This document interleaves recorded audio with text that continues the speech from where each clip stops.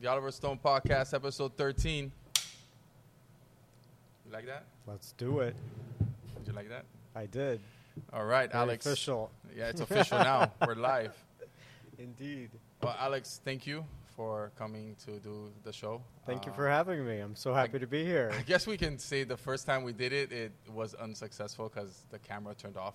Shit happens. Yeah, it happens. But we're back, and we're going to do it again. It's going to be fantastic. So hopefully you don't walk away with the assessment that I'm crazy, because I give a whole different story about my life and where I'm at. Which so is interesting. So this will be good for me to kind of be consistent with the narrative. Oh, yeah, for sure. So let's start off with who you are and what you do for a living. Well, again, thank you for having me. My name is Alex Van Mecl. I am a senior public relations practitioner / senior project manager type. Originally born and raised in Fort Myers, Florida, over on the west coast of Florida. It's about 2 hours away from Miami for those that aren't geographically inclined. And that's where I grew up. That's the genesis of my story and kind of what inspired so many things that I'm working on today and what I later pursued after college. Okay. On the West Coast, where'd you say it was again? Fort Myers. Fort Myers, so right? Again, it's just south of Sarasota, north of Naples, Bonita Springs. Tragically, it's where Hurricane Ian did the most damage, for those that remember that a little more recently. Oh, yeah, for sure. Yeah, it kind of obliterated Fort Myers Beach and Sanibel, but I'm proud of my community and where I'm from. You know, it's got a quaint town feel with a lot of growth and progression, and interestingly enough, a lot of craft-like experiences, from breweries popping up to pizza shops. It's like not now? Yeah, it's not the Fort Myers I grew up with, so the fact that it's come so far in the few years that I've been away, it's kind of exciting. Yeah, that's great. What school did you go when you were over there? Did you graduate high school there, or did you move around? I did. So I hopped around. Well, I went. That makes me sound like a nomad. I went from one charter school, not a fan, to public school. I was a fan. And the last school I went to was Riverdale High School. Nice. Like the show. Like the show. Wow. And in fact, interestingly enough, one of the things that I was, fascinated by that had happened in part at Riverdale was what's called the Lords of Chaos. It was a teen militia group, like pre-Columbine, pre any bombing of public significance. There was a teen militia group based out of Riverdale High School, the one that I went to in Fort Myers, that was known and notorious and actually infamous, in fact, for all the things they were doing around Fort Myers, causing arson and ultimately resulting in them killing somebody that worked at the high school. So that's a story that not a lot of people have heard about in quite some time. It's not a good thing for the reputation of the community, but it's definitely, Dateline NBC did a whole segment on it some time ago, but that's the high school that I went to. It's not the one that I was at during those times. It's an international baccalaureate program school. Gotcha. Or was. I haven't been back. So, yeah. That's my humble beginning. And you stayed in college in Florida, or did you go somewhere else for college? I did. So I just wanted to get away from my hometown. I wanted to kind of spread my wings, but I didn't want to go too far. So the first school I looked at was FIU, Go Panthers. But I didn't go there, just to be clear. So go Panthers. Go Panthers, but, go. But I actually did end up going there. I went to FAU. Florida Atlantic University out of Boca Raton. Yeah. Go Owls. That's Go where Owls I graduated from 4 years in, 2008 to 12. And thereafter, I got my degree in film and media. I worked in the film industry here in Miami. I went to and worked at the Miami International Film Festival. I was an extra. I did some stunt work when they were filming a lot. Bro, you can't skip all these things, man. Like, you're saying some interesting stuff here, bro. You were a stunt man? This is just like the padding for the larger package to come to be unveiled. But yeah, interestingly enough, the one time I served as a stunt guy was on the show The Finder which was a Fox or FX, no, I think it was Fox show with Jeff Stoltz and Michael Clark Duncan, who had passed away not long after I had actually met him in the trailer while I was being made up to look like one of the day players that they had that day. Okay. So, or previous to me serving as a stunt guy. So it was interesting. I mean, it wasn't crazy. I didn't like do a flip or anything, but I did drive. No, I cannot. I did drive a car across the MacArthur Causeway a couple times, like back and forth with a helicopter going over me, and then there were a few other pickup shots that I served. Look at you. Next stop, Miami Vice, baby. Yeah, I mean, shout out to Jeff Stoltz, who said I looked better. I was more attractive than the day player they had. So as shy and nerve-wracking as that was to be next to, a working actor telling me I looked better than the guy that got hired, wow. It was flattering, but that was the beginning to, I don't want to say a lengthy pursuit in entertainment. It didn't last too long once I went out to Hollywood, California, not Florida. But it was a great introduction to the industry. Mm-hmm. It was in the beautiful backyard of Miami-Dade County.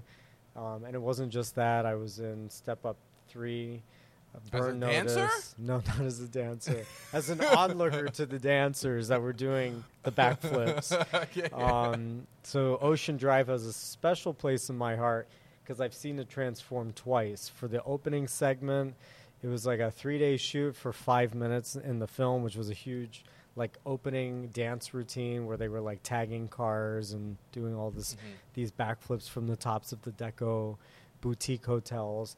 And then the other show that made that whole strip have a whole transformation was I think it was called Magic City, and it was on Stars, and it was about the gangster era. So they had quite literally transformed Ocean Drive to the 40s and 50s. With the period cars, they covered all the signs that were present day. They had chessboard players in Lummis Park. That further cemented my passion and love for entertainment, let alone filmmaking and that kind of creative space. Gotcha. So let's go back a bit. So you finished school for Cheers, film. By the way. Yeah, cheers. Much needed. Yeah. Oh man, there's nothing like a cold beer, bro. Yeah, we won't say the brand because it's not sponsoring the segment, but it could if it wanted to. It's the only light beer I really like. For real? That's why that's the only one we had in the fridge. There you go. That's interesting. So let's backtrack a bit to after school. How did you get into the field? Does the school kind of hook you up with getting jobs inside the production industry, or is that something you have to do? For anyone who's seeking an internship that's waiting for that moment, Godspeed. No, I pursued all of that myself. Okay. So it started with I worked as an intern for a film producer, and I fought with my school to get credit for that opportunity. Come to think of it, I don't remember if I actually got it or not, but it was a legitimate internship with a legitimate film producer. He actually did a film that I did a cover sheet on when I used to read scripts for him. I was there for one season, from an August to November kind of situation. And that film was with Eva Mendes, and it was called, can't remember, but it was a 13 going on 30 kind of coming of age story. Mm-hmm. Anyways, I remember reading that script and being really moved by just how kind of edgy it was and emotional and contemporary. The film ended up being a version of that. It wasn't exactly what I read, to the extent of me crying while reading it. Really? But it was still an interesting arc. Even though I had moved on from that internship, I vividly remember really strongly recommending it for consideration. Mm-hmm. I left, and then a few years later, they make the movie, and Eva Mendes is attached to it. So even just from a producing perspective, that was kind of a neat kind of sideline perspective of how the industry works, even if I wasn't immediately involved. But that's also why I started doing all the extra gigs. That's why I started working at the Miami Film Festival, because I was just desperate, eager, passionate to want to involve myself. So the school really didn't broker or facilitate that. In fact, I vividly remember being conflicted with the decision of, do I go to class to learn about film to the 1940s, which was the name of the class, and write a paper that's due by set date? Though. It was great. Or do I go work on an actual set for The Glades, which was an A&E crime show, where I could actually learn firsthand experience what it's like being on a set. So I made a choice. I ended up graduating with honors. I somehow figured it out, as college students do. But, you know, it was an interesting kind of parlaying and fight for, you know, finding that place and better understanding, like, what I wanted to do within the industry. And nothing on the production end was speaking to me, but I did love the atmosphere and the aura of creativity. Yeah. I ended up later doing publicity, which is its own animal on a different side of the coin of, you know, production.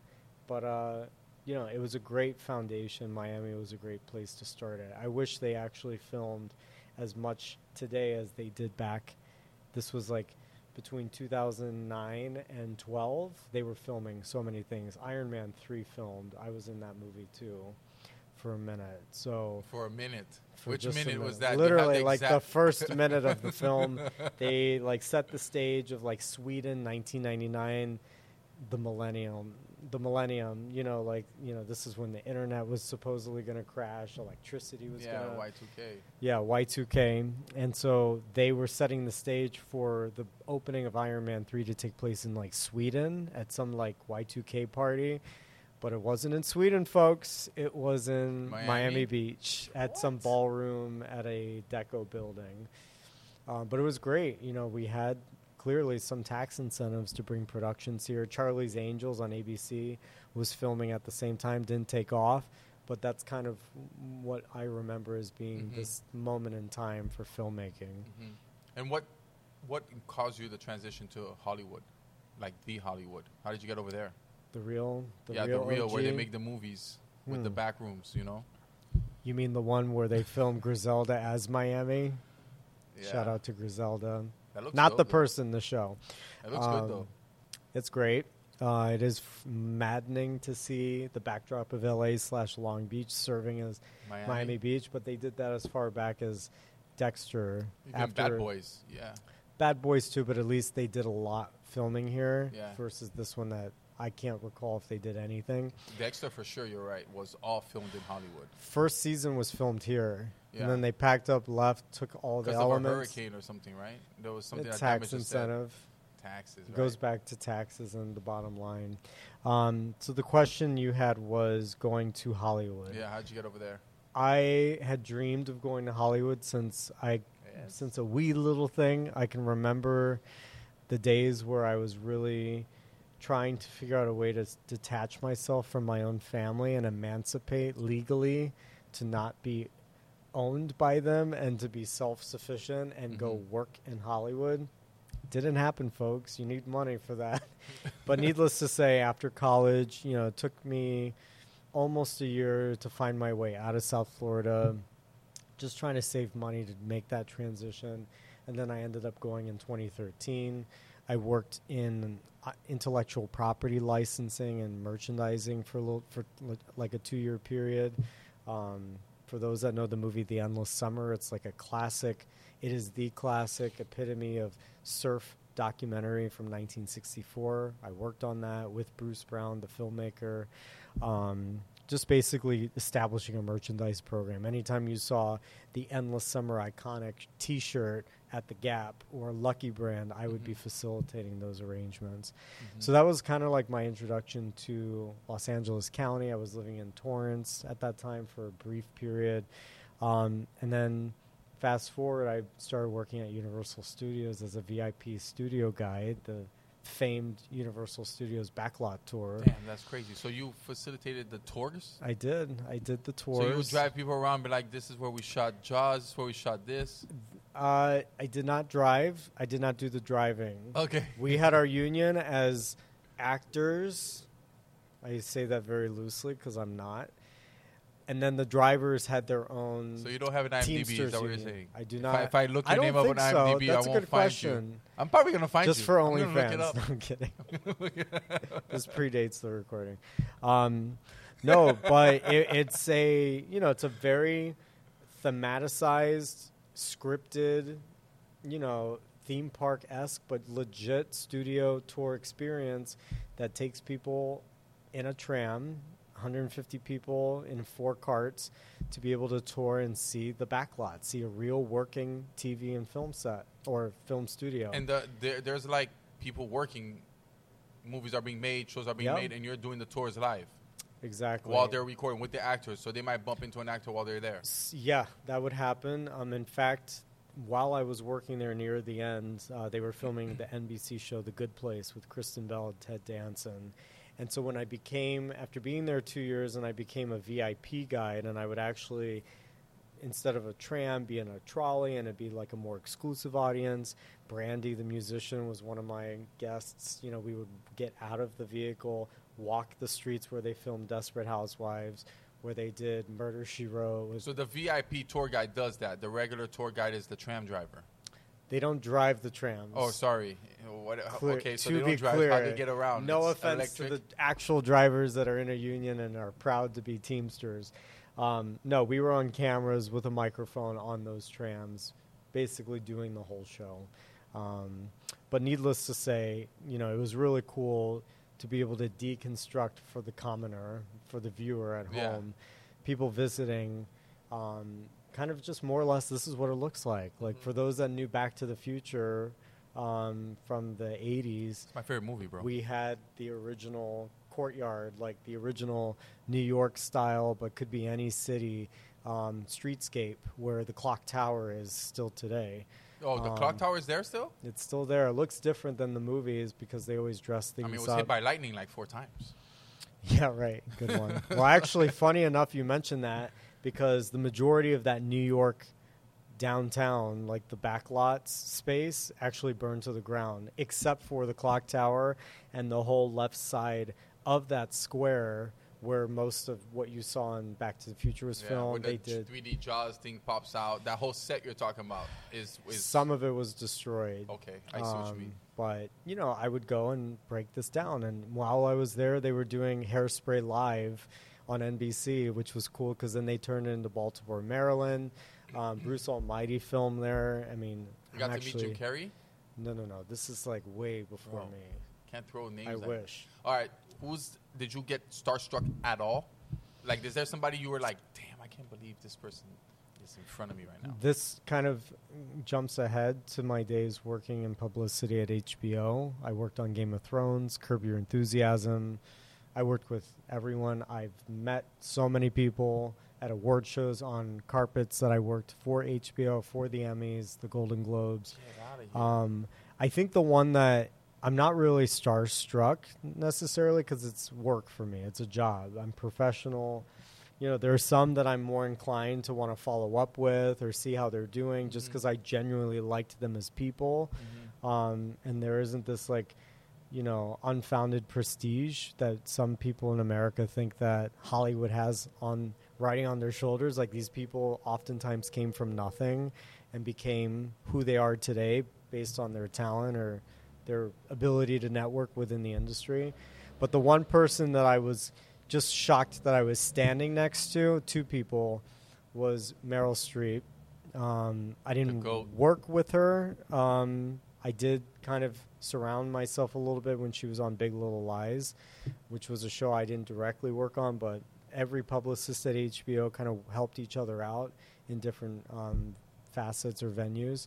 But I actually stood next to her at the Screen Actors Guild on a red carpet. And that, just that moment of like the screaming, the yelling, the flashes of the photographers going off. And what are you doing there while you're there? What's your job on site? Facilitating interviews for talent. So I would be assigned to talent from HBO that would be arriving at a specific time. And then we try to pre-set up or line up interviews with Entertainment Tonight. Okay, so the interviews that we commonly see on the television with the specific actress or actor with the interviewee is done by somebody like you in the background? That's it's kind of facilitated, organizing that? Yeah. Gotcha. But, mind you, if I've got a BC actor from Game of Thrones, right, they're not maybe Emilia Clarke or what's his name? Not John. I can't remember his name. But Jon Snow's character? Yeah, him. Yeah, I don't. I can't remember his actor. He's Jon Snow. He's That's just what he Jon should be Snow. known Well, as. anyways, when they show up, they're the A-list talent of that show that interviewers and reporters know are coming and are excited to talk to, just to get some some scoop on what's coming up this season. What did you like? Just the sound bites for the news waves. Sure. But sometimes we get actors that, they're known for being in the show. They're very famous, but when a reporter has an option between Emily Blunt standing next to your actor, they're going to prioritize her versus the person you have. It's a popularity contest. And they have to try to maximize the short time that they have with actors, which is 2 minutes an interview. It's not very long, if that. So, yeah, that's more or less what I did. Just when it comes to red carpets, on the backside, when it came to photo producing and IDing, press junkets, leaking photos to the press, that's what I did in that. So you would leak photos?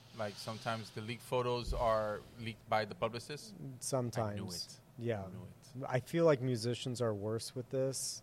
Like Taylor Swift did this at the Grammys where she plugged her own album coming out. But needless to say, I wouldn't use the term leaked as much as I would drop because we always kind of pre-planned those photos to go out with Game of Thrones because there was sensitivity to certain spoiler moments in an episode. When it would air on the East Coast, we would send out handful of photos that were kind of generic from the episode. Some people would run it that night. And then once it aired on the West Coast, all bets were off as to some of the spoilers getting out into the various streams like Twitter. And that's when we would send out another batch of photos that would show a little bit more revealing moments that might give it away as to what happened. Gotcha. Like someone's death, for example. So how did you get that gig when you got to LA? How did you get the gig as a That's publicist? a great question. That was a segue from Universal to there. And the short answer to that was temping. I started temping. What does that mean? When you work with a temp agency and they kind of plug and place you in different industries or businesses based on the needs of that organization to hire temporary work, basically. Gotcha. So that's hence temp. But I told this temp company, staffing company, let's just put it that way, that I only wanted to work in entertainment, and their only client was HBO, interestingly enough. Nice. What a great client, right? Right, for them. Best so in the business. I had temped on and off for about a year in finance and production, and I wasn't really a fan, to be honest, at least the people that I was working for in short stints. It could have been a few hours on one day. Maybe I got called back to come, sit on the desk, answer the phones. And then I had a month-long stint in production, and I hated it. And it was mostly because of the person I was working for.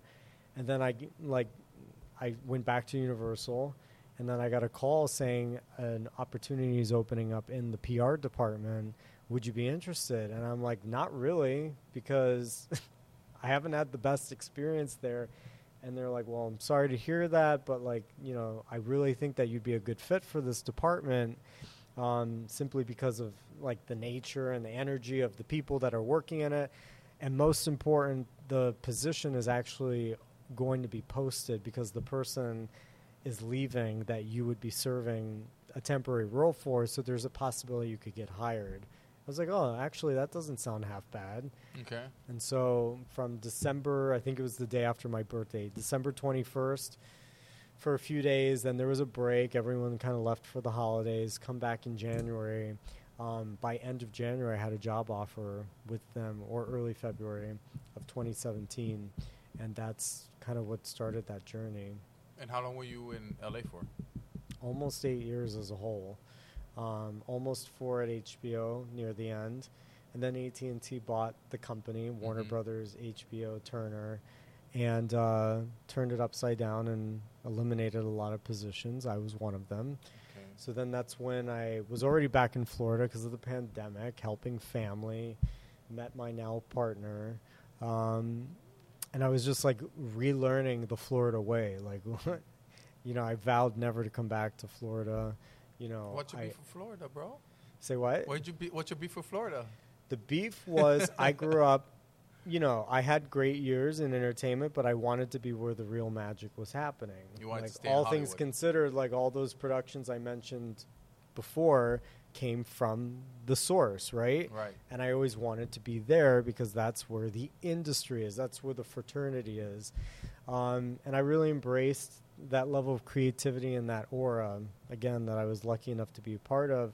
So coming back to Florida just seemed like a retrograde, like a little bit of a step back from where I wanted to immerse myself creatively. And so, my dad had passed away, so there were a few personal reasons why Florida just was not on my radar until it was. And then during the pandemic, I'm like, hey, it's actually kind of nice being back.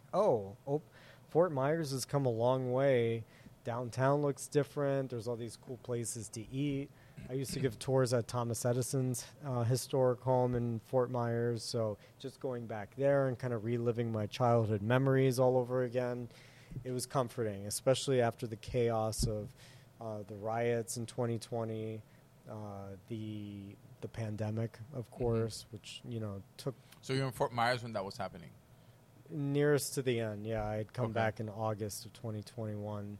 But the journey led me back full circle to Florida, and that's where the new pursuits have begun, and where my new track has kind of informed, taken all these different passions of mine, urban planning that I studied also in part in college, to film and television, and kind of merging those ideas into what I'm working on today. Okay, and today is, how did you get to Opa-locka? Yeah. So how do you go from Fort Myers to Opa-locka? Well, there was a few steps in between. Miami Lakes was part of that journey. I lived there for 6 months before. I grew up in Miami Lakes. My family had a house out there. So I grew up in Haiti, but our vacation home that we had was in Miami Lakes in the Moors. That's great. Yeah, it was a nice little community. We made a great friend who had a shop on Main Street there. So Main Street was dope. Yeah. I loved it back in the day. It's cute. With the theater. Yeah, it's nice. It's still there. Yep. Needless to say, I got a job after losing mine. I was living in Miami Lakes. And then out of nowhere, I thought, what would it be like to have a home? Because I remember viciously scrolling through Zillow, like so many of us were during the pandemic, just imagining what it would be like to have more space out in the country, fresh air, a nice sized living room with a bedroom or two. And so I picked that back up, and this is the worst time to do it because of the economics of the housing market. But I was still compelled to try because I had met somebody that did mortgage lending, and he gave me a really compelling statement, which was, you actually have enough to buy something. And it wasn't much, mind you, but I worked on my credit for years. It was stellar. My savings was top notch, more or less. So I actually had something to do with that. And there's this idea of no better way to make an investment than in real estate. And I've always wanted that. Something historic was one of the pre-qualifications of what I was in search of. And in the midst of being in Miami Lakes, I started looking at listings. I was kind of starting to feel hopeless. I had seen a total of 7 properties. The 6th one was in a city called Opa-locka here in Miami-Dade. For those that don't know, it's right next to Miami Lakes, just south of Miami Gardens. And once I saw this house, I couldn't believe how strong it was, for being 96 years old. I was really amazed that this thing was at the price that it was at, and that it looked as good as it was versus the things that I had been seeing in Miami and Broward counties. And within a 24-hour period, I looked up the history of the place. I was just completely fascinated that in the 1920s, there was a planned community being built that exists today in the form of Opa-locka that was based on the Arabian Nights novel, this ancient text that has been repurposed, readapted, retranslated over and over again throughout the generations. That a whole city was designed in and around this theme, this motif. So then I was thinking about my film days, coming back to Florida. It's a beautifully designed city. And so I wrote like a 2-page letter to the owner of the house, and within 24 hours I was under contract. So Nice. then Opelika, 35, 40 days later, became home in September of 2021. Interesting. So you brushed over the history of Opelika real quick, based in the 1920s with the Arabian Nights theme. So this is what we met. When we met the first time, we met last year for summer for one of these Opelika projects. And I think they're trying to rebuild, kind of like still embrace the theme from the 1920s. But more or less, what's really interesting for me is Glenn Curtis and how he fits into this Opelika Arabian Nights story, not being actually from Florida. So if you can please elaborate on who Glenn Curtis was and his involvement in Opelika, because he was the one that brought that whole idea. Him and another gentleman, which normally I don't have my phone on when I have my podcast, but there's so much notes that I have about this guy. With his architect, Bernard Emil Muller. So can you please kind of elaborate more or less who this person was and how did they get involved with Opelika? I'll try to be brief because there's, the Glenn Curtis story and his legacy is nothing short of just outstanding. Yeah, it's crazy. He is known as the father of naval aviation. His contributions to the U.S. military as well as aeronautics in general, really in advancing at a time when America was being very competitive about and aggressive to trying to advance. Thank you. Good timing. Yeah. At a time when America was really pushing the envelope to what their innovations could lead to. Edison was doing it with the incandescent light bulb, the phonograph, the battery. Yeah, that's what makes it so it's interesting. Just it's time that time where like this tech was starting to come with Edison and the electricity, the light bulb, all this stuff was happening. The industrial age. Yeah, the industrial age was happening, and it's just so fascinating. And then here comes this guy. I think he's originally from New York. And then he buys this. Was it him that bought the land? That bought the Opelika land to build the project? So a little bit cart before the horse, but Curtis and his notoriety came because of his time up in Hammondsport, New York. That's where he established the Glenn H. Curtis Manufacturing Company. He did motorcycles for those that like motorsports. He was the guy that kind of really put that on the map. He was billed the fastest man on earth because of a competition he did in Ormond Beach, Florida in 1907. I think he was clocked at 145 miles per hour, which is absurd, like 8 cylinders on a bicycle, aka motorcycle. Was unheard of. So he had already been very familiar with Florida early on in his career, and this was even before aeronautics. He got into aeronautics in large part thanks to Alexander Graham Bell, who helped to invent the telephone. Yeah, he's the co-founder of AT&T, by the way. Correct. Yes. Yeah, Bell Company. And so, needless to say, Curtis continued to, really refine his skill set in being a tinkerer and being an inventor, experimenter. And, I'm sure he no doubt had others helping him along the way, but he was adamantly and fiercely committed to the application of motors on existing cycle-like machinery, like a bicycle or the gliders that they had. So a lot of people, including myself, when you go into grade school and you learn about American history, especially as it relates to aviation, the first more or less 2 names that come up are Wilbur and Orville Wright, the Wright brothers, the first in flight. What most don't know is that Glenn Curtis was the first pre-announced flight in American history. He actually was able to take a glider of his design and bring it off the ground for any length of period over a lake, and that was done in New York. But it's defined as pre-announced because the Wright brothers were working toward the publicity machine that they were really clever with, like Edison was clever, with his empire. Tesla was not, even though he was brilliant. It's kind of like a similar dynamic. Glenn Curtis was the Tesla to the Edison kind of dynamic against the Wright brothers. And so a movie on this would be pretty interesting. Yeah, it would be. Look at all the characters you already have in this movie. You have Edison, you have Bell, you have Curtis, you have all these forefathers of what we have today. That'd be Right. interesting. It would be. Is there anything on that? I'm saying it like there isn't any. There could be. I think there was one. There's definitely one on Edison, and I'm pretty sure the Wright brothers. I don't know about Curtis. Like maybe Yeah. like a docu Like series. Curtis, vignette. yeah, exactly. Like a something whole like story that. based on Curtis and the Aerial Experiment Association. You The know, AEA, yeah. yeah. And so that little group from Nova Scotia really helped to advance and pioneer the mechanics of this industry, and that's what Curtis also is brilliant with is, gears and wind calculations, things of that sort. Mind you, he had no more than an eighth grade education, so the fact that he created an empire and was later decorated as the father of naval aviation because of the designs of airplanes he was designing for the U.S. Navy. It's brilliant. So, needless to say, like many, he kind of sold off his wealth and did what most do, come down to Florida to retire.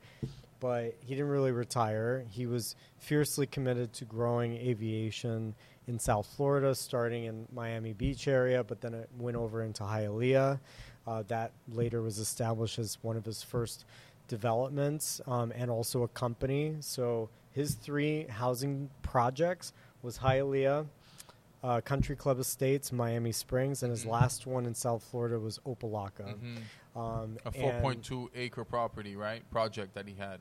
He named the Opatisha Wakalaka. What was 1,000 acres? 1,000 acres? Yeah, all of Opelika. All of it. So he partnered Holy with moly. a rancher named James Bright, who owned the land in large part, and I'm sure Curtis helped to acquire even more of it. And they went into business together with Curtis Bright Properties for Hialeah and Miami Springs. But Opelika was different because Opelika kind of started its genesis and its thematic evolution at the time that the Florida land bloom of the 1920s started to take a decline.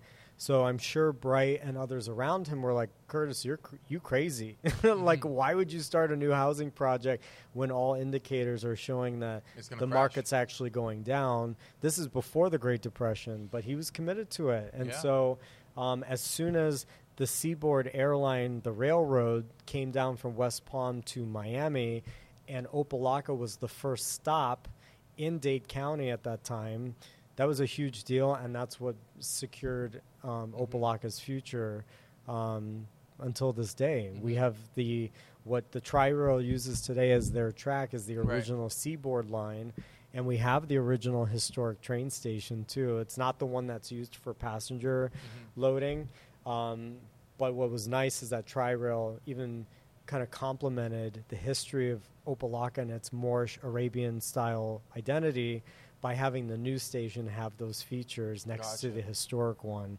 Yeah. So anyways, it took him some time from 1920 to 25, 26 to get to an Opelika, but he had already started kind of planting the seeds in other industries. He had a tropical fruit company, a dairy farm, the Florida Dairy Farm. He had a movie studio, a silent film studio in Hialeah. He had 18 companies from housing to all these other peripheral all based industries in Florida. Nice. So he didn't retire is my point. Yeah. He never rested, and in fact, the aviation thing just continued to blossom under him. Gotcha. And when did he decide to hire architect Bernard Muller to do the Arabian Nights theme? Is that the 26, 27? That was 25. 25. He had to have had him already kind of lined up, most likely by summer, because of the news of the Seaboard, and then quickly following with who do we peg to the design, who can actually execute this vision. The original concept for Opelika was to do what's called a Tudor design, or a Robin Hood style, where it's like the English Tudor architecture. Because that's what Mueller was working in for his designs for projects and commissions in New York. But some point, someone at some time had the idea of the Arabian Nights, allegedly and largely influenced by the 1001 Arabian Nights novel. There was also a silent film from 1924 called The Thief of Baghdad with Douglas Fairbanks that had the whole it was wrapped in that world of Persian and Moroccan influence, and just it was exotic. It was a departure for audiences to watch a silent film and be taken elsewhere. We take for granted when we sit in the theater, it's like, oh, that's CGI, that's filmed, or maybe that was practically done.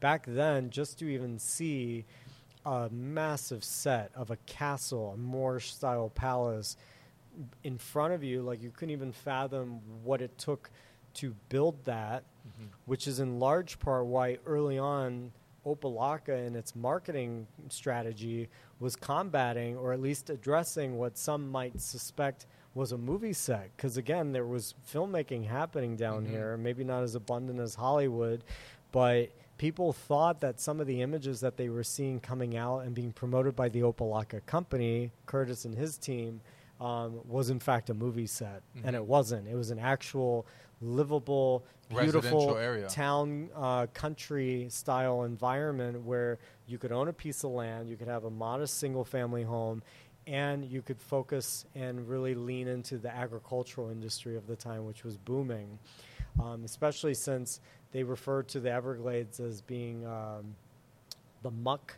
or the black gold, because it yielded so many successful crops.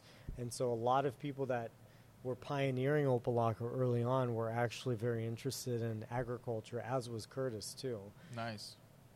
Okay, so now, based on my research here, he had Muller design about, 86 houses before there was a hurricane that happened in 26 that kind of broke down a lot of the project and kind of stopped the whole funding and the whole continuation of this evolution to make Opa-locka into this Moorish themed residential. Yeah, exactly. Yeah. So at one point it stopped, and it was due to a hurricane and lack of funds after to basically restart from scratch.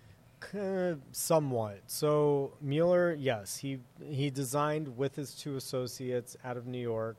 I think the associates were here on site drafting a lot of the residential properties. They did something north of 80 to 100 designs, all in, municipal, commercial, as well as residential structures.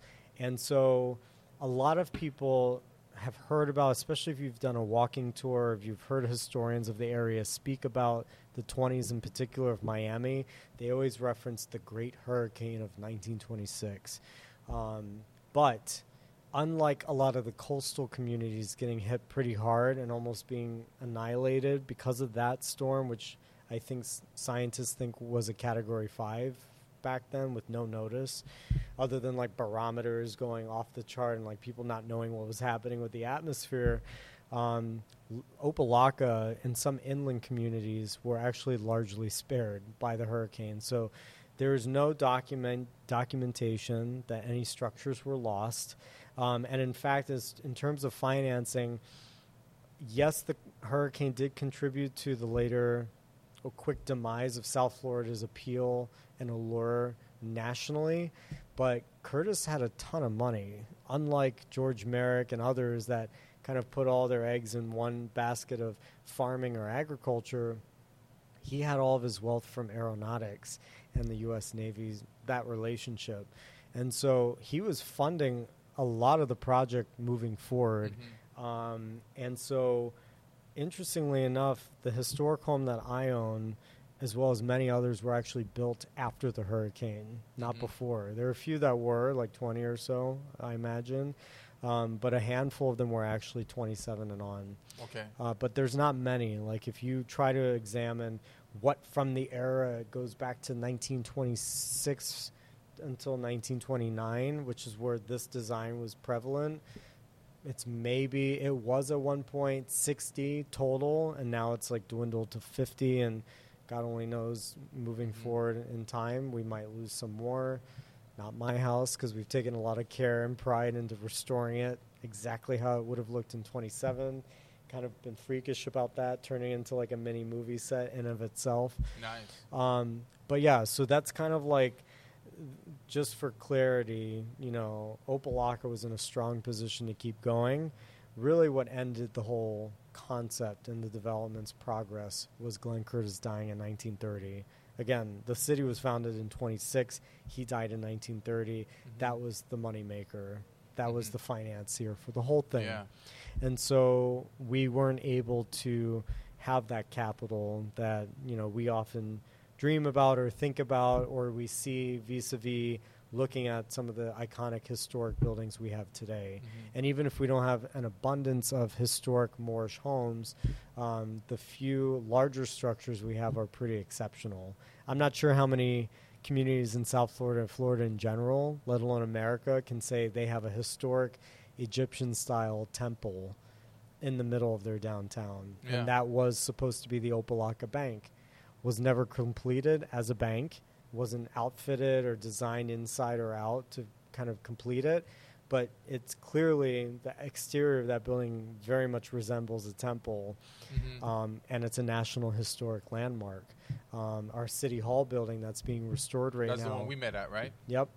That's well under its way to a complete restoration after years of neglect. City got its stuff together and is moving forward with a launch sometime this year in 2024. But even just the extraordinary nature of the composite design of all these, Far East influences, Persian, as I mentioned, Iranian, kind of one and the same, Moroccan architectural designs. It's extraordinary. So that's kind of where I'm going with where my passion is, from giving free historic walking tours.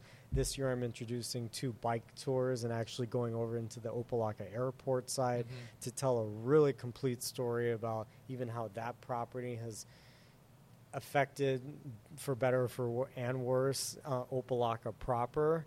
So that'll be really exciting for me. It's a tour I've never done before, let alone on a bike.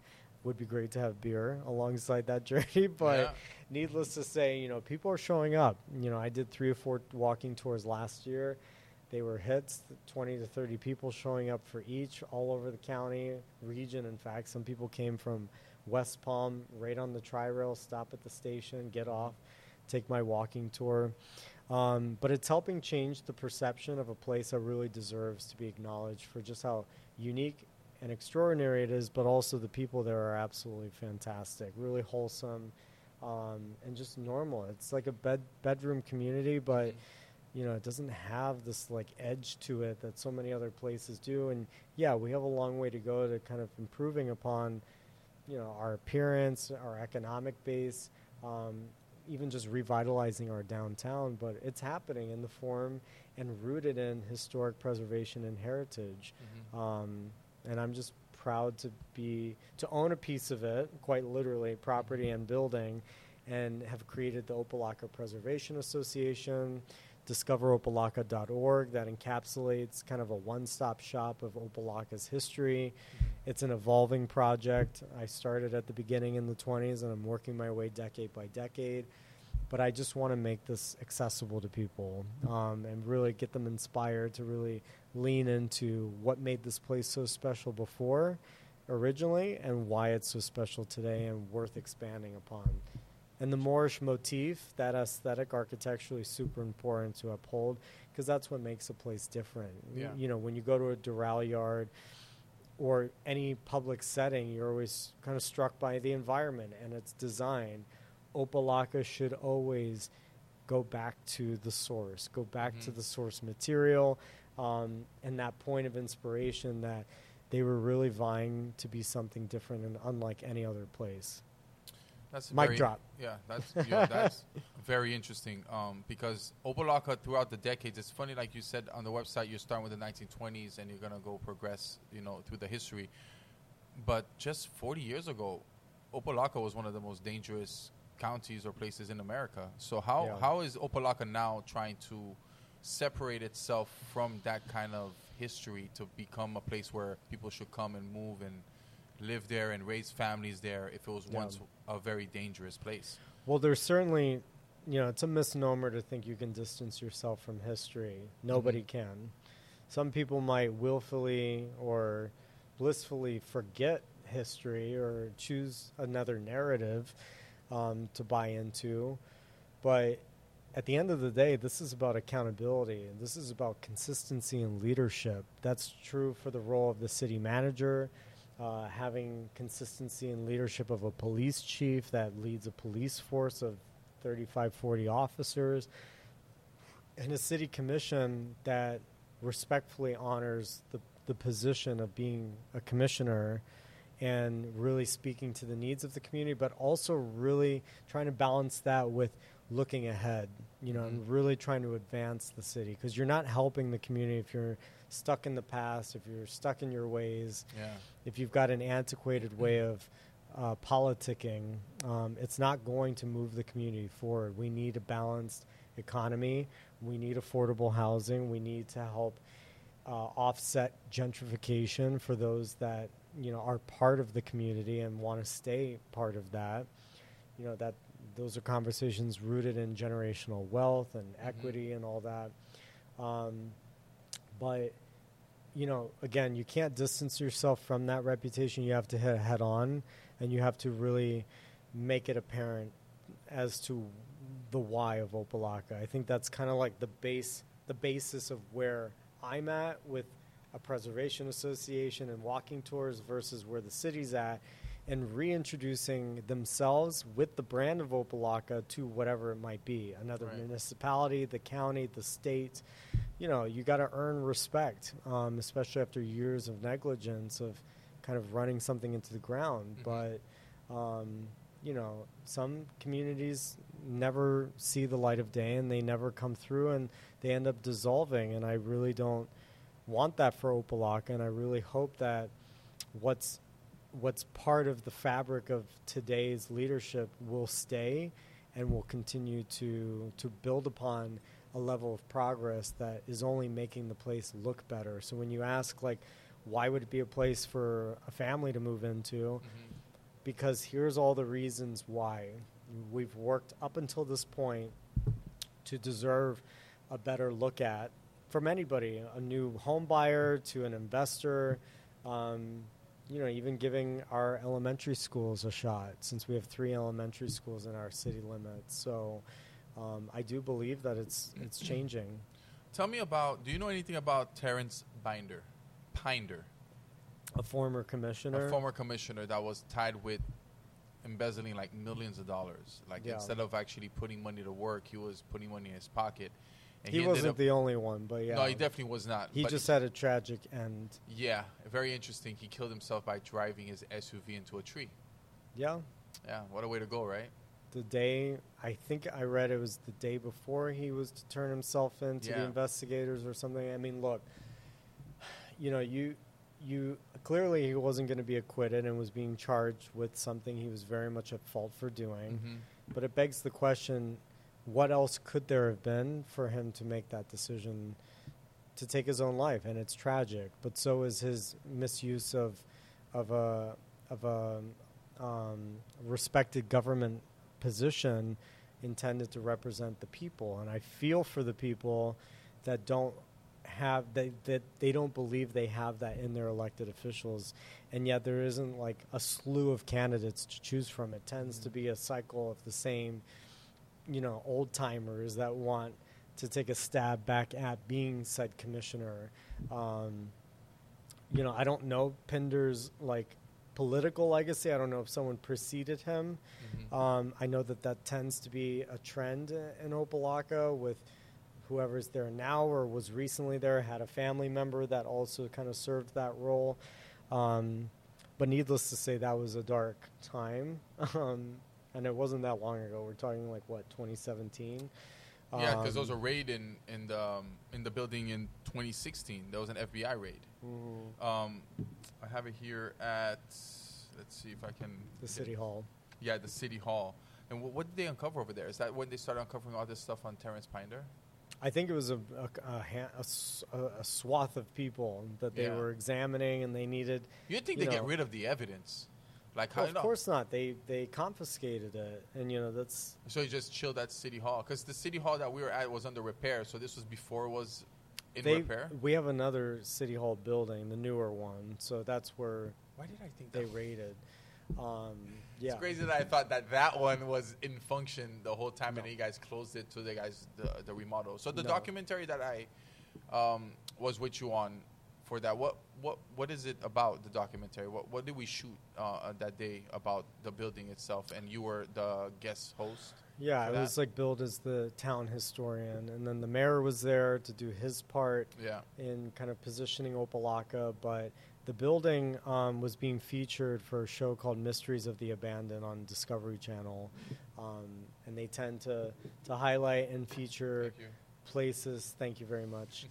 They tend to feature in places that that are quite literally abandoned, that might have this mystique or aura to it, and we'll see just how dark and dim they get in terms of telling the Opelika story pegged to that building. I'm curious to know how they're going to frame it. But that's why we met for that shoot, and that's supposedly coming out this year at some point. And hopefully it actually looks like an interesting product of what people can expect to see in an Opelika.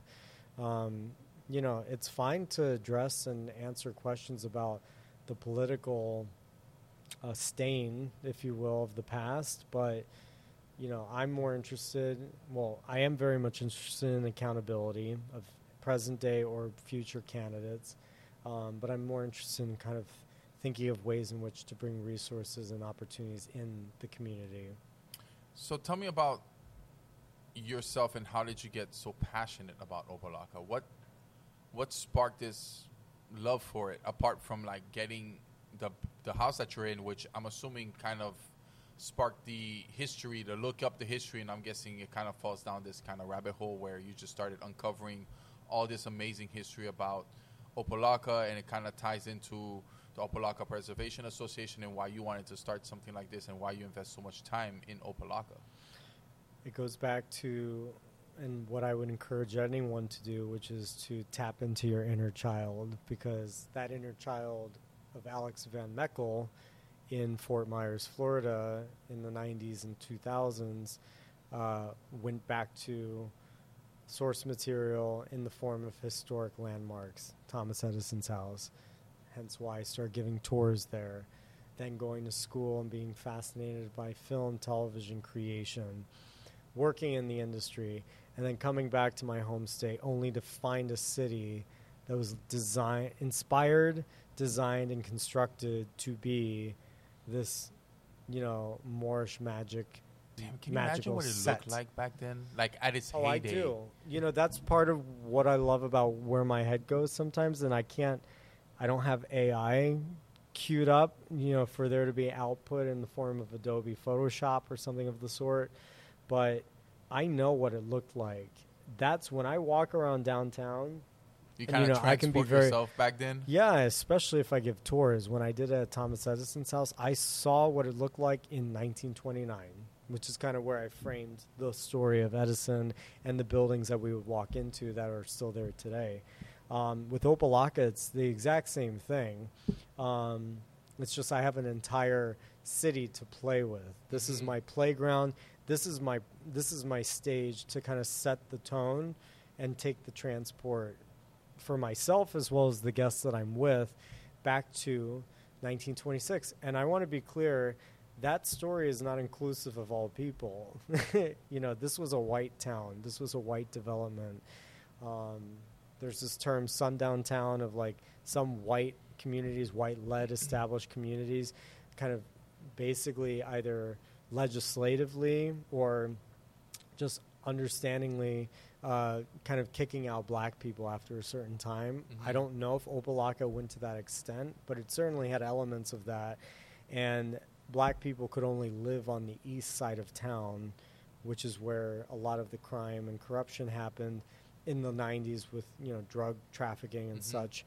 But, you know, as important as it is to revel in and imagine this beautiful landscape, this barren landscape with these dotted massive structures, massive for the time. Now we have like Brickell, and, you know, that's massive. But back then, to see a 3-story mosque-like palace spring up in the form of what later became a city hall municipal building, it was extraordinary. And, you know, all around you, all you saw was sand, some paved, roadways, and a lot of pine trees. But, you also want to take it a step further and look at the demographics when you take that transport. So you have a full understanding and context of what that would have looked like for a group of people that couldn't enjoy the allure and the beauty the way that somebody with money and of a certain color could. Right. And I'm not suggesting all of Opa-locka was racist, but this was the Jim Crow era. This is when, the line was clearly drawn as to where black people fell alongside whites. And then there was like Hispanic, but a very small percentage. The original, or one of the original directories that accounted for populations back then was called the Polk Directory. And a special one was done in 1927 in Opa-locka, and I think there was like 251 residents registered. And of that number, there were like 25 black families, and then it specified like 5 Cuban families or something like that. I'd love to know more about who they were and where they came from. I don't have that just yet, but that's part of what I'm in pursuit of and very interested in. I don't just talk about the architecture. It's fascinating. Which is fascinating. It is the anchor. Yeah. It is the draw even today. Yeah, because it's a visual medium that people can be like, wow. Right.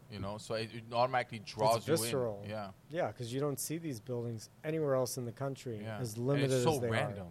Right. Like to be like, I want this whole town to look like Arabian Nights themed. Like you said, it must have felt like a movie set back then.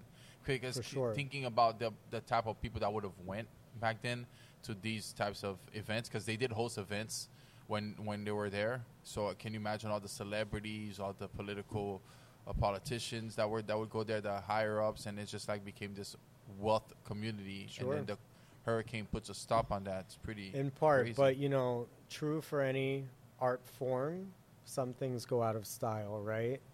For example, we talked today about being woke or not being appropriate or in keeping with what is accepted in 2024. Yeah. There's a lot of misogynistic and sexist comments made in Miss Congeniality with Sandra Bullock. It's one of my favorite movies. I love that movie. But I revisited it recently, and there's a lot of one-liners that are in today's world. If that was in a movie, it wouldn't fly. Yeah. Same is true for the idea of something so distinct, in my opinion, and that's why Opa-locka lost a lot of its special features like domes on homes or minarets. A lot. In addition to just maximizing real estate in the form of livable areas, people would cover their really charmed porch rooms with like pointed arches in the front, blocked it off with like a square window, and takes away all the character. Things go out of style. Times change. And I think that Opa-locka suffered from really not really fully embracing the Arabian Nights identity. But I think it is, I believe personally, it's where we can always go back to and really kind of draw inspiration from, and that's why it's so important to focus in new construction having it. I mean, 3 or 4 of our gas stations have domes on them. It's not because the developer wanted domes on a standard gas station. It's because they were informed about this place and they felt that they could contribute something to that identity. Fantastic. And people don't appreciate that the way that I would like them to. But that's something that I'm working on to try to get the city to help fund, which is bring back domes on historic homes, because then it's complementary not just to what it originally was, but it'll help to establish the identity back over again. That's long been forgotten or underappreciated. Yeah. Okay, let's go back to the naval base. Curtis built that naval base, right? He campaigned for them to set up next to Opa-locka. Right. And that so was it's like his own private, like, airstrip. It was his own. He owned it, and it was an air base, and then I think he gave it to the city at some point, but it was all for the purpose and benefit of Opa-locka. And then the airport itself was used very heavily during World War II. And the U.S. military had a big presence in Opa-locka, and that also all changed, over South Florida. Yeah, and that also changed the face of Opa-locka for a couple decades, because it was like this militarized zone. Right. You mentioned you're going to start doing tours on this naval base and stuff. Is there anything interesting you can tell me that you would be sharing with some of your tour guides? Yeah. Well, I will show people what I believe to be the original land that Curtis would have stepped on to be able to appreciate Opa-locka's untouched beauty before it was built as an airport or a city. So we'll talk about that in the location where I believe that happened. We'll see from a distance a hangar that still stands from, I believe it's 1942, that was built. It's the last one that remains, from my understanding, on that property connected to the Navy. The Marines also were there in the 50s for a brief-ish period. Today, the Coast Guard is there, the Miami Coast Guard. And even what today's Opa-locka Executive Airport looks like, with all these private luxury terminals, the Concourse Racing Club, and ironically how that connects to Curtis's racing fascination. And then to make our way back over to Opa-locka to see kind of like the progression of going from aeronautics to development in the form of the Moorish revival design. So that's kind of what I plan on carving out. There's also more just in terms of like the blimps that used to be there, the Goodyear blimps, the German Graf Zeppelin. That's also the blimp hangar that was destroyed in Bad Boys for the film. So there's a little film history there. I see which scene you're talking about. You're talking about towards the end of Bad Boys 1 when they're racing down the strip with the Porsche. Something and he like tells that. Martin, from now on, that's how you drive. Yeah. That's how you drive. Could have been. I watched it so many years ago, and I remember I an love that explosion, movie, but bro. Michael Bay is all about explosions and... Oh, it's called Bayhem for a reason. Yeah. Like, he has his I own love significant style. And I actually, like, I listen to a lot of reviews and read a lot of reviews of film because I'm a big film buff, and I love that. And I love working in the business as well because, like you, I love the camaraderie that comes with working on sets. Like, the agenda to have an ultimate goal, and everybody's working towards that ultimate goal, which is completing the movie and doing all these things. Yeah. It's absolutely fantastic. And these directors that have their own significant style and look, it's great because it shows that a person has mastered their craft. Like, they have a significant look that everybody would recognize. Right. Like, you don't need to know who's directing it, but the style already tells you. Like, I've seen a style of movie like this before. And everybody that's seen Bayhem movies, Michael Bay's movies, know that he has a significant style. That's why Transformers and all these, they all look like they live in one universe, like it was all shot by the same guy, which technically it was. Right. But, yeah, it's fantastic. I love that part about the film industry. I love how directors have their own way of expressing their own artistic, touch on movies by using their own styles. It's fantastic. Absolutely. Yeah. Same thing with composers, with music composers. I think for it's film. even more obvious, like a tone or style with composition for sure. Yeah. Like anybody that listens to film scores, well, I'm a big film score guy, so I collect a lot of film score vinyls. That's my thing. That's kind of like my hobby, is to collect vinyls. Nice. A lot of it is film scores. And I was having this conversation the other day with one of my guests on my podcast, and we were talking about how important film scores is in a movie and how it can make and break a movie sometimes. You could have a bad movie with a great soundtrack, Right. and a great movie with a shitty soundtrack. It's just the level of like importance music is. It's fantastic, and yeah. I love that you said that because I went to the Astoria Film Museum in New York, and they have a interactive kiosk that plays clips from movies, and then you choose different scores for that movie. One of them is what was used in the film, and the other two or three are something completely different. And the point of that portion of the exhibit was to stress the value that scores have in evoking emotion and capturing a moment and setting a tempo or a feeling for something, leading up to another reaction to whatever will come. Yeah. And I remember clicking on a clip from the movie Twister, which is one of my favorite I love films, that movie. and I rewatched love it the the other day. soundtrack. It's so Yeah. great. Love the soundtrack, and I remember listening to the other ones and being like, "No, this doesn't work," because the song is literally called Wheatfield.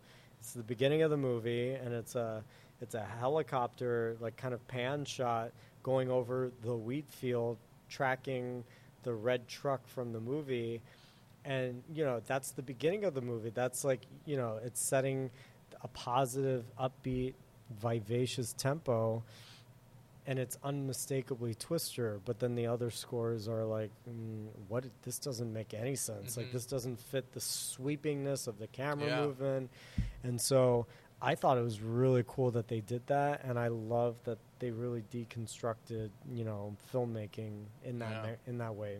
It's interesting the back stage of filmmaking with producers and how much power they can have on film sets. That's why director's cuts exist in movies. For those that don't know, if a director is hired for a movie, they have a vision that they want to see come on the big screen. They find a producer, the producer helps fund it and all these things, right? But a lot of times the person with the money dictates kind of what happens some on parts set. of the output. Yeah. Sometimes they're like, okay, I'll fund this project, but I want this actor to play this role, or I want that actress to play that role, or I want to twist and tweak the script, or I want to bring in my own script supervisor to change it, make it more this. Right. And then the director is always in this conflicting argument sometimes based on his artistic creativity on the project that he's been hired for, by the way, because it's his movie.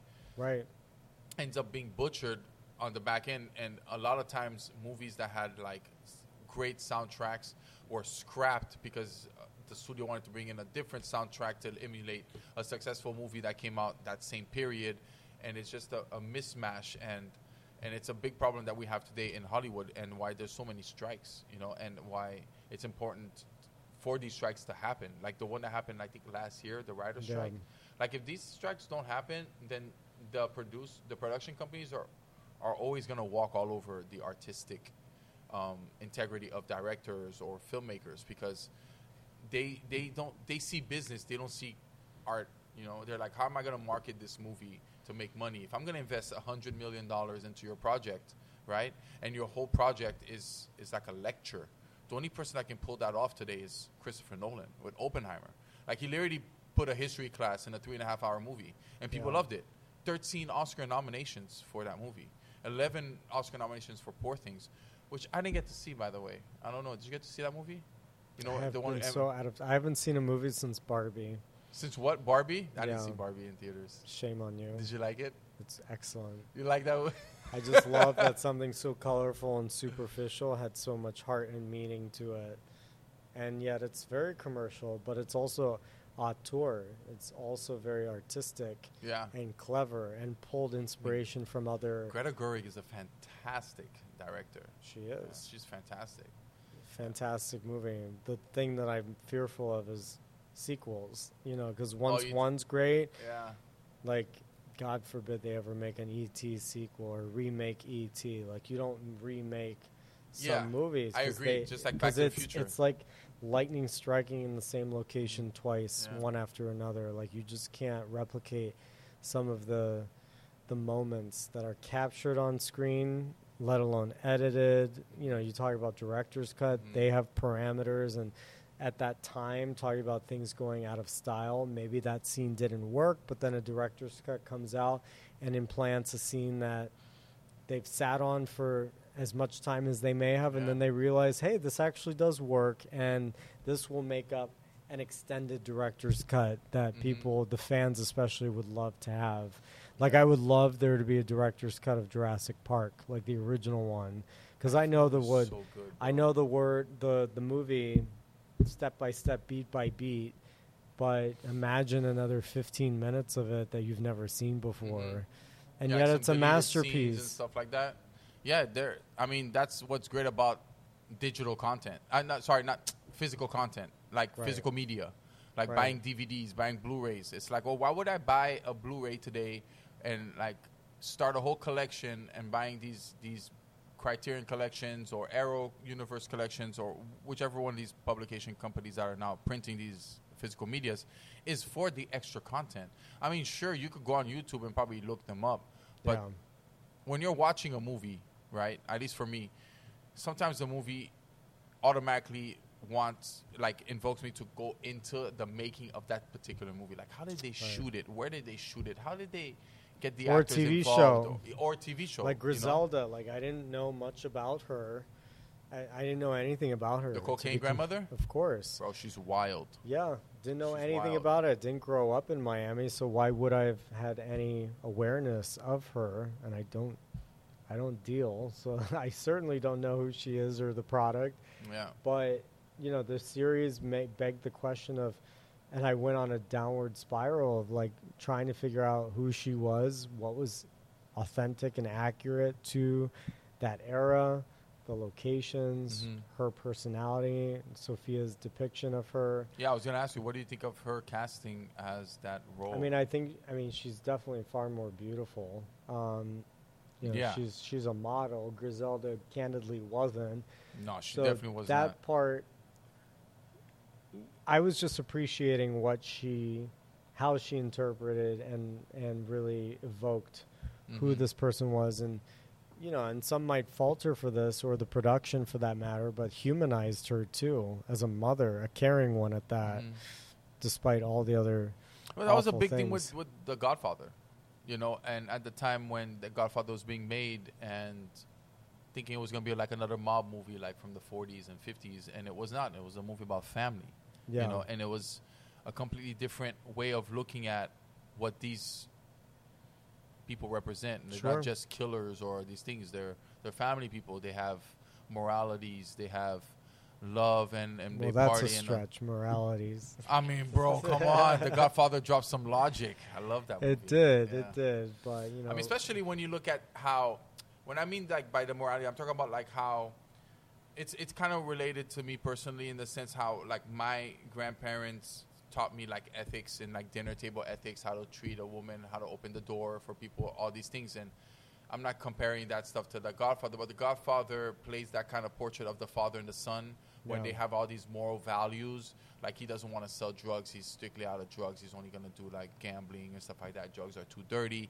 So he has these standards that kind of separate him from all the other people. Not to say he's not a criminal. He's still a criminal. They're still bad people. Right. But the way they portrayed him as a family man and how he was this, like, he always loved his wife and his family comes first, and he, you know, the way he raises kids, it has a certain pride in loving family and being close to family, and family is ultimately the most important thing. At the end of the day, blood is thicker than water, you know. So it paints this picture of I think a great family dynamic, even though most of them die, you know, throughout the series. But it's just the way that they're portrayed, how Francis Ford Coppola and Mario Puzo wanted to portray gangsters. They're not just like these gun-trotting guys that are going around, you know, selling drugs, robbing banks. You know, there's typical mobster stuff. It's more than that. They're family men. They're married men. They're fathers. They're uncles. Right. You know, they're all these things. And it's a great movie. There's a great show called The Offer on Paramount that kind of depicts the making of The Godfather. And I heard about this. Man, that show is amazing. And I didn't know this, but Frank Sinatra, he hated Mario Puzo because he thinks that Johnny Fontaine's character is based off him. And they didn't like each other. They almost fought in a restaurant one time, and it was wild. Like, I've never seen like Frank Sinatra in that light before. Right. Like, from his documentaries that I've seen, Frank Sinatra always looked like he was this glamorous icon. But in this show, he's a mean motherfucker, and he doesn't like that guy, and he really wanted to like hurt him and wanted to fight him and all these things because he didn't like how he represented his image in the movie. Sure. And never seen Frank like that before, so it's kind of weird. It's like that sweet voice can also be that mean-looking guy when he wants Frankie. to be. Old Blue Eyes over there. Old Blue Eyes. Yeah, the great documentary on him on HBO, I think, came out. It's like 4 hours long. It's fantastic. It's called Sinatra. Nice. Like that whole era, like that whole fascination with the 40s, 50s, these artists. I love that time. Like, film noir is like my favorite type of movies. Yeah. Casablanca, Maltese Falcon, the detectives. You know, that's for me. That's cinema. That's movies. Yeah. Today it's more spectacle. Right. Back then it's more it's more substance over style. Today, it's style over substance. Right, and plus they had pretty influential and very thought out marketing and PR campaigns attached to all of it. Even if it was just a matter of like who was dating who, like that was all manufactured for the benefit of the public to take and run with. Today, celebrity doesn't have the same impact, I think, especially since there are no movie stars today. Yeah, and that's like when I saw like a Meryl Streep, going back to that question, I saw her, and then Jane Fonda came in not long after that, and I just look at these women and I'm like, these are the last of movie stars. When I spent the day with Nicole Kidman, even if she's younger, I was like, even she is one of the last of the movie stars. Mm-hmm. So, it's just Tom Cruise, him too. Will Smith, Brad Pitt. These guys were movie stars. These guys, if Brad Pitt, Denzel Washington, these people's names were tied to a movie poster, you're watching that movie for Denzel Washington. Right. Today, if it's not an intellectual IP, no one's watching a movie. That's why you have Barbie. That's why you have the Marvel universe. People are not going to movies to watch the actress or the actor perform and do his magic. They're there to see a character. They're there to see Iron Man. They're there to see Superman. They're there to see Barbie. The movie star is not what it was in the 90s, man. Like, I miss that era. I really do. Yeah. I think the best of film was definitely more heart too in the 90s too. And there's no what is the low budget, the medium budget movies? There's no more medium budget movies. It's either you got a low budget movie like 50 mil or less, or it's a $250 million epic. Yeah. Like back in the day, the 90s, like a lot of Jim Carrey's movies, Jane Fonda's movies, the movie Helen Hunt, Twister, these movies are under $80 million. There's this medium budget movies that were super successful in the 90s, but today they don't fly. They become TV shows. Right. So like movies like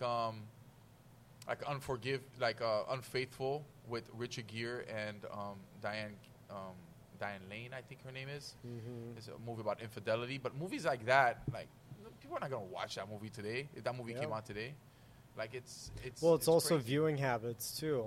Like I'm struggling to get myself to go to the theater because it's so fucking expensive. Bro, I got a solution for you. I don't rip shit. No, I got you, bro. So Regal. This is something I movie recently, pass thing? Yeah, it's fantastic, bro. Okay. It's $23 a month. I was an early subscriber to Movie Pass, and then it folded, and now it's back.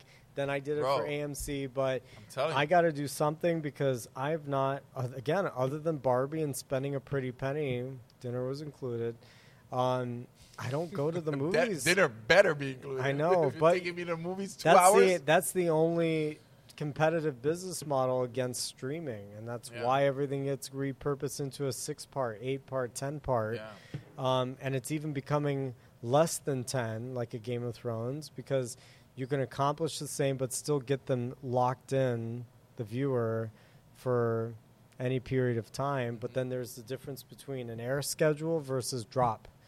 The difference between how an HBO releases something versus Netflix. And I've always adhered to HBO because I like the anticipation. I like waiting for the next. But a Netflix would argue probably, or Hulu, I think they kind of adopt a similar model to HBO, but kind of find an in-between those two. That if we don't lock them in here and now and have them binge it through, then we're going to lose them because something else has already got their attention. But if the quality is there, people will come back on a week-to-week basis. Yeah, they will. It'll build the hype. Mm-hmm. God, I mean, when is going to be the next Game of Thrones, if ever? Creating the Sunday night. They tried with the House of Dragons, and that didn't work. I mean, it's working to an extent, but it's, anything needs to build. There's a fatigue thing, too, because they overmilked certain things. Like, look what Disney does. Like Disney has acquired most of the production companies out there now. It owns all of it, almost every IP out there. It's except for Florida. Shouldn't be allowed, honestly. Yeah.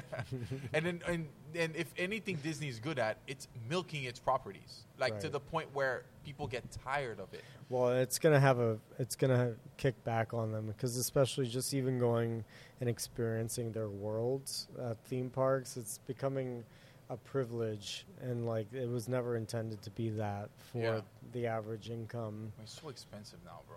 Just to go for the day, I think it's like $100 or so. So imagine you have a family of 5 people. Yeah.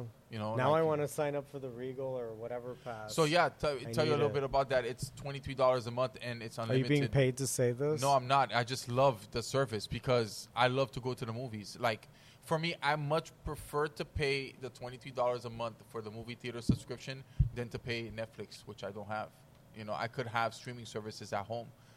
But when I have the Regal thing, it entices me to go to movies, even for movies that I would normally like just watch at home, right? So you just watch in the movies because it's free. You pay $23 and you can go every day if you want. It doesn't really matter. You know, it's free. Well, not free. You pay the monthly subscription, but you can go as many times is what I'm saying. So even those like movies, like for example, you know how you do this endless scrolling on Netflix, you can never find something to watch, so you end up just picking anything and you kind of just watch it. I don't know what you're talking about. Dude. I'm just kidding. Everybody does this. Yeah. I can't tell you how many hours I've probably wasted scrolling just through, like, what am I going to watch? Because you want to make sure that what you commit to is worth your time. Exactly. Until the time passes. This is what I like about the movies. Once you buy that ticket, you're locked in. You're locked in that chair. With those... I mean, you could get up and leave. Open-mouthed popcorn eaters and everything in between. That's kind of annoying, though. I'm not going to lie. It's a big pet peeve of mine. It's like they want to eat when the movie's happening. God, people and it's suck just sometimes. like loud, crunchy. Sorry if you're one of those people, but you need to stop. It is unfortunate. Eat the nachos during the trailers, guys. Like, I don't want to hear the mouths. I don't understand why there can't be healthier, less obnoxious food options for people to buy than nachos. You want a poke bowl while you're eating? Like, they literally, yes. Or burger. Like, it doesn't have to be the loudest food group out there. It's like chewing celery. At least celery would be healthy. There's nothing healthy. Imagine a whole group of people in the theater just crunching on celery. Yes, actually I could, and I would love that. Or fruit, you know, like, but Jesus Christ, like they've really sold and inextricably connected popcorn and nachos to the movie experience, and it ruins the movie experience. You know, they sprayed the popcorn scent in their AC to make you like the whole thing smells like popcorn. That doesn't surprise me. I also know that the butter that they put on popcorn isn't really butter. Oh, definitely not butter. So, you know, and they put something in their drink to make you urinate. That would be faster. That would be a whole nother podcast just to talk about the ills of corporate society in regards to your own personal health and the choices you don't really realize you're making just by buying a simple luxury like popcorn or soda. But at this point, we should know all the wiser that those things are not good for our health. Yeah. So it shouldn't be a surprise that we have colorectal cancer when we're putting shit into our bodies. Bro, the diet of Americans is really bad compared to like some other parts of the country. Like the amount of cancer rate we have here just in the U.S. and how much people have diabetes. That's a whole other talk. Yeah, that's a whole other conversation with somebody. I got enough on my plate with Opalaka, my own life. I don't know enough about that stuff too to even talk about it. I'll just butcher people's names and paraphrase a bunch of stuff. But it's crazy. So tell me, what's next for you besides the naval tours? Like, what are you doing now? Are you still working with Opalaka or in any way? I'm working at an organization in Opalaka and doing the walking tours. So that's your full-time gig? What? That's your full-time gig, what you're doing now? Not the walking tours. No, the working with Opalaka. Yeah. Not the city, but another organization. And I just published on Discover Opalaka on Instagram and Facebook, as well as the website, discoveropalaka.org. All the tours for 2024, all the walking tours as well as the bike tours. So now people can sign up. It's free. Mm-hmm. And how long are those tours, roughly? About 2 hours. Mm-hmm. Do you have a cafecito break in between that? That would be great. No, you should. Do you know a sponsor? I'll like Don Francisco's would be great. Maybe I'll just come. And I'll have like a backpack that kind of has this whole espresso thing happening, great. And I just kind of serve That'd people. Be great. Or beer, one of the two. I mean, I was going to say beer dehydrates you, but so does coffee, so I can't say that. But you have beer after doing like a marathon, so why not do it after a tour? I don't know. I need to figure something like that out. Oh, Alex, man, I really appreciate you coming No, thank out, you man. for having me. Thank you fantastic. for your time. No, thank you for your time. Well, actually. what can I say? I'm happy to do it. I'm happy to get the word out, and I'm most happy to welcome people to discover and learn about a place that, really deserves that level of care and attention, and it just happens to be my home. And honestly, the history behind it alone is interesting enough to get people interested. Like come on out. That has that kind of history is fantastic. Yeah. Maybe we need to develop a documentary on it to have speaking my language. Kind of stuff. Yeah. You know what? We'll talk after the show. Sounds great to me. All right, guys. Thank you so much for watching. Till next time. Thank you very much.